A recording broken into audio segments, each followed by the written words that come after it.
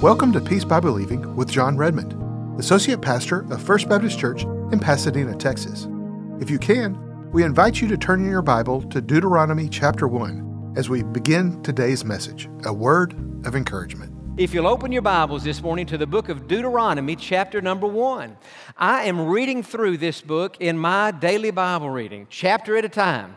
And a few days ago, I came across a verse in Deuteronomy chapter 1 that I never had paid any attention to before. But on this particular day, when I read it, it caught my attention and it spoke to my heart. And it's got to do with this whole idea of encouragement, and especially encouraging those who are discouraged. Now, in Deuteronomy chapter number 1, here's the situation. The children of Israel have been wandering through the wilderness for about 40 years. And they are getting very close to going into the promised land. But you remember Moses had committed a sin out there in the desert. God had told Moses there was an occasion where there was no water for the people to drink. And so Moses prayed, and Moses said, God, we need water. And God said, okay, Moses, here's what I want you to do. I want you to walk up to this particular rock and speak to the rock. And if you'll speak to the rock, water will come out. Well, Moses said to himself, if I speak to a rock, people are going to think I've lost my mind. And so I'm not going to do that. So instead of speaking to the rock, Moses went over and he hit the rock twice. And when he hit the rock, water came out. And Moses must have thought, well, it really didn't matter if I spoke to the rock or if I hit the rock. We needed water. Now we have water. What's the big deal? But after that experience, God said to Moses, Moses, you have dishonored me and disobeyed me in front of all the people. You're the leader, and you have done the opposite of what I told you to do. And as a result of that, you are not going to be allowed to enter the promised land. And well, that broke Moses' heart. That had been his dream, his desire to make it into the promised land. 40 years he had been leading these Israelites across the desert. And now when they're this close, he blows it, and God says, you can't go into the promised land.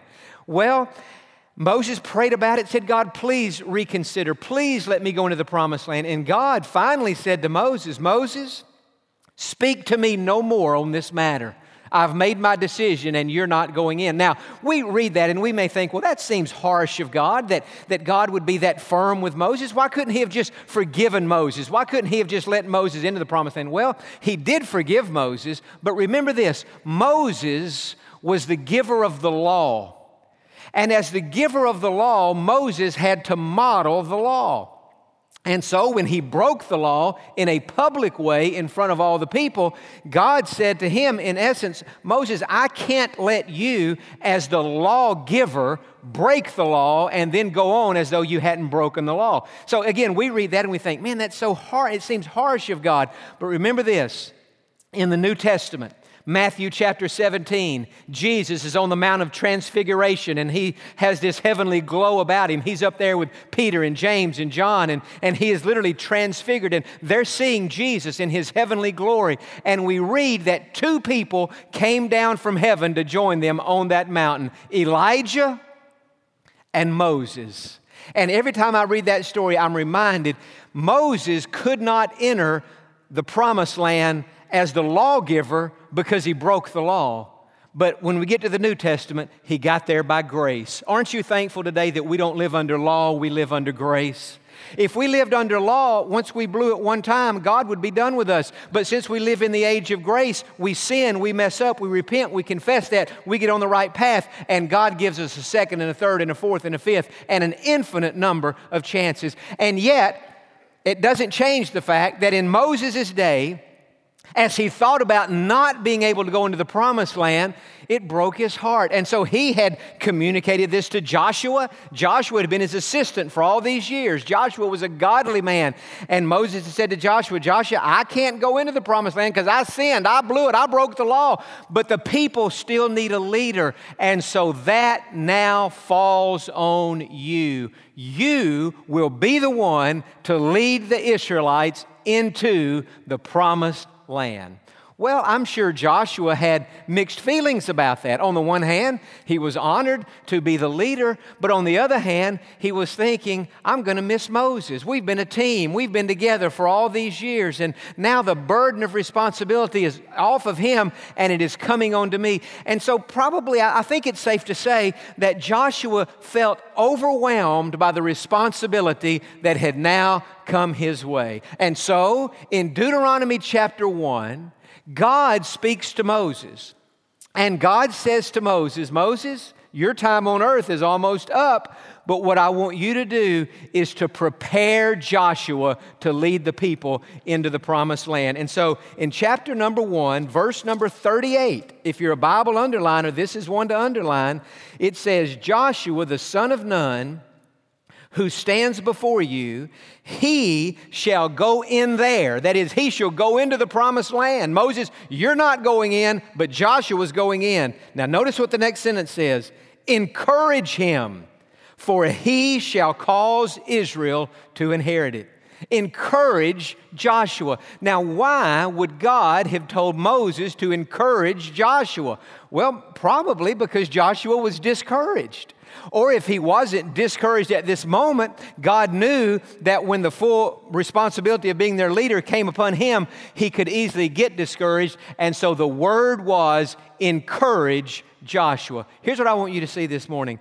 If Joshua needed encouragement, then we need encouragement. No one is immune from being discouraged. I don't care how much you love God. I don't care how strong your faith is. I don't care how long you've been saved. Nobody loved God more than Joshua. Do you remember back in the book of Numbers when Moses sent those 12 spies into the promised land and said, search it out and see what it looks like and come back and bring us a report. So these 12 men from the 12 different tribes of Israel went into the promised land. They surveyed it. They saw that it was a beautiful land, a land flowing with milk and honey and all kind of wonderful fruit and food to eat and rivers and streams and beautiful mountains. It was a beautiful land. But they also noticed in this land, this promised land, there were people living there who were bigger than they were, stronger than they were, and looked like giants in their eyes. And so after these 12 spies had surveyed the land, they came back to Moses, and Moses said, what's it look like? What do you think about the promised land? 10 of the spies gave a very negative report. They said, oh, well, Moses, as you said, it is a beautiful land, but there are giants in that land. There's no way that we can possess that land and make it our own. Compared to them, we're like grasshoppers. But there were these 2 other men, Caleb and Joshua. And Caleb spoke up and Caleb said, well, that's true. There are giants in the land, but we are well able to overcome them. We can take this land. God has given it to, and Joshua was right in there with Caleb. And so the minority report by Caleb and Joshua was so positive and so filled with faith and so strong. And yet, a few chapters later, many years later, what do we find? We find this man, Joshua, who's strong in his faith, who said, we can do it. We can take down these giants. He's in a condition now where God says to Moses, you better encourage Joshua because this whole thing is beginning to weigh on him, and it is beginning to wear him down. Let me show you another verse. In chapter 1, go back to verse number 2. Chapter 1, verse 2 tells us that from the place where they were near Egypt to the promised land should have taken them 11 days. Look, it is 11 days' journey from Horeb by way of Mount Seir to Kadesh Barnea. Now we read these names, Horeb, Mount Seir, Kadesh Barnea. What is this? Horeb, or Mount Sinai, is the mountain of God. It is the place where God gave Moses the 10 Commandments. We could say it this way. It's kind of where the journey into the promised land began. They had come out of Egypt, gone to that mountain. Moses got the commandments. And from that spot to Kadesh Barnea, which is on the southern tip of the promised land, it should have taken 11 days to get there. 11 days. And yet, they disobeyed, they complained, they sinned, and what should have taken less than 2 weeks ends up taking 40 years. And so in this process of time, Joshua got discouraged, and it began to wear him down. Have you noticed in your life that discouragement happens gradually? Discouragement is one of those things that builds up. You can be living your life, everything's going fine, something bad happens. You probably handle that okay because everything else is going pretty well. But then you go on a little longer and something else bad happens and you handle that okay and you move right on, and then you go out there a little bit longer and something else bad happens, and then the longer you go and the more challenges you face, and then especially if one or two of those is a major situation and it doesn't get quickly resolved, it just, you say, I've had this problem, but the problem won't go away, and it just, day after day, week after week, year after year, you still are battling the same situation. That's why we read in Galatians chapter 6 in verse 9, let us not grow weary while doing good. Because weariness, discouragement, is something that happens gradually. It doesn't happen immediately. It happens over a process of time. And I think that's what had happened to Joshua. The 11-day trip has turned into 40 years. And during the 40 years, he's grown weary. And he's gotten discouraged. You know what the word discouragement literally means? Well, you can look at it in your mind and see the root of the word is the word courage, faith, confidence. But that prefix, dis, negates that. So discouragement is when we have lost our courage, we've lost our confidence, we've lost our faith, and we've lost our enthusiasm. That's discouragement. Sometimes you'll be around somebody and normally they're upbeat and they're happy and they're vivacious and they're excited about, they're enthusiastic, and you're around and they just seem the opposite. They're disheartened. What has happened? They have become discouraged. And what I'm saying is, more than likely, that discouragement happened gradually, and that's what had happened with Joshua. Now, go back to the book of Numbers, chapter 27. I want to show you one verse. I'm just trying to prove the point that anybody can get discouraged. I don't care how spiritually strong you are. You are not immune from discouragement. Someone has said, Numbers 27, by the way, someone has said that discouragement is the devil's chief weapon against Christians. If the devil can take away your confidence and your enthusiasm and your faith and your courage, then he has you defeated. Numbers 27, look at verse 18, because here we read that God is talking again to Moses about Joshua, but notice how God described Joshua. And the Lord said to Moses, take Joshua, the son of Nun, with you. Now watch this description. A man in whom is the Spirit. In other words, God said of Moses, of Joshua, this man has my Spirit on him and in him, a man in whom is the Spirit. God said, lay your hand on him. And what he's saying is, anoint him, pray over him, set him apart. He is the one who will be the leader after you are gone. So Joshua was a man who was filled with the Spirit. Let me say it this way. You still listening? Say amen. You can be saved, you can be Spirit-filled, and you can be in the center of God's will and still get discouraged. Discouragement is not something that, we think, well, if somebody's discouraged, that must mean they're out living in sin. Friend, Joshua wasn't living in sin. Joshua was living in the center of God's will. And yet, the overwhelming circumstances, the negative voices. You remember Joshua was still in the presence of some of these people who had said, we can't do it, we can't do it. The opposition is too great, we'll never make it.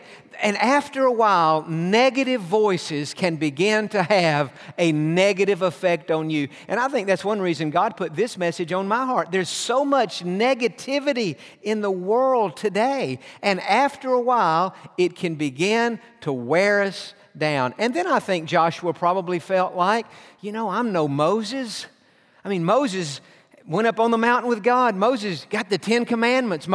God talks to Moses face to face. I'm no Moses. And I think Joshua probably felt like, he felt just an inferiority complex, or he just felt an inadequacy. That's the word I'm looking for. He just didn't feel adequate to do what God was leading him to do. And have you noticed in your life, when the demand on your time, on your resources, on your strength, when the demand is greater than the supply? In other words, when what is expected of you is greater than your ability to perform, the demand is greater than the supply, that's when we get overwhelmed, and that's when we get discouraged. And so I think God today looks on us. I was reading a verse last night in the Psalms, and it's one of those verses that talks about God being our shepherd, and it says, we are the people of His pasture and the sheep under His hand, or the sheep in His care. And I thought, God is our shepherd and we are the sheep, and God cares about the sheep. And I'll be honest with you, I really believe today that God's message for all of us is that He first of all understands how we could be discouraged. The last 20 years in our country have been unlike any 20-year period in the history of our nation. And God knows that it is enough to discourage the strongest among us. And so God says to us today, I understand how you could be encouraged, how you could be discouraged. It's human, it's natural, it's understandable, but I want you to be encouraged. I want you to be lifted up. And so that's why God put this message on my heart. Now, first thing I'm trying to say today is that no one is immune from discouragement. So today, if you're listening at home and you're a little bit down, you've got the blahs and you're just disheartened, you're not yourself, you've lost your fire, you've lost your enthusiasm, or if you're like that in the room today, just understand that is perfectly normal. Do you know the most influential preacher in the history of the world, with the exception of the Apostle Paul and Jesus himself, would be a man named Charles Spurgeon. Charles Spurgeon pastored Metropolitan Tabernacle in London, England for many, many years.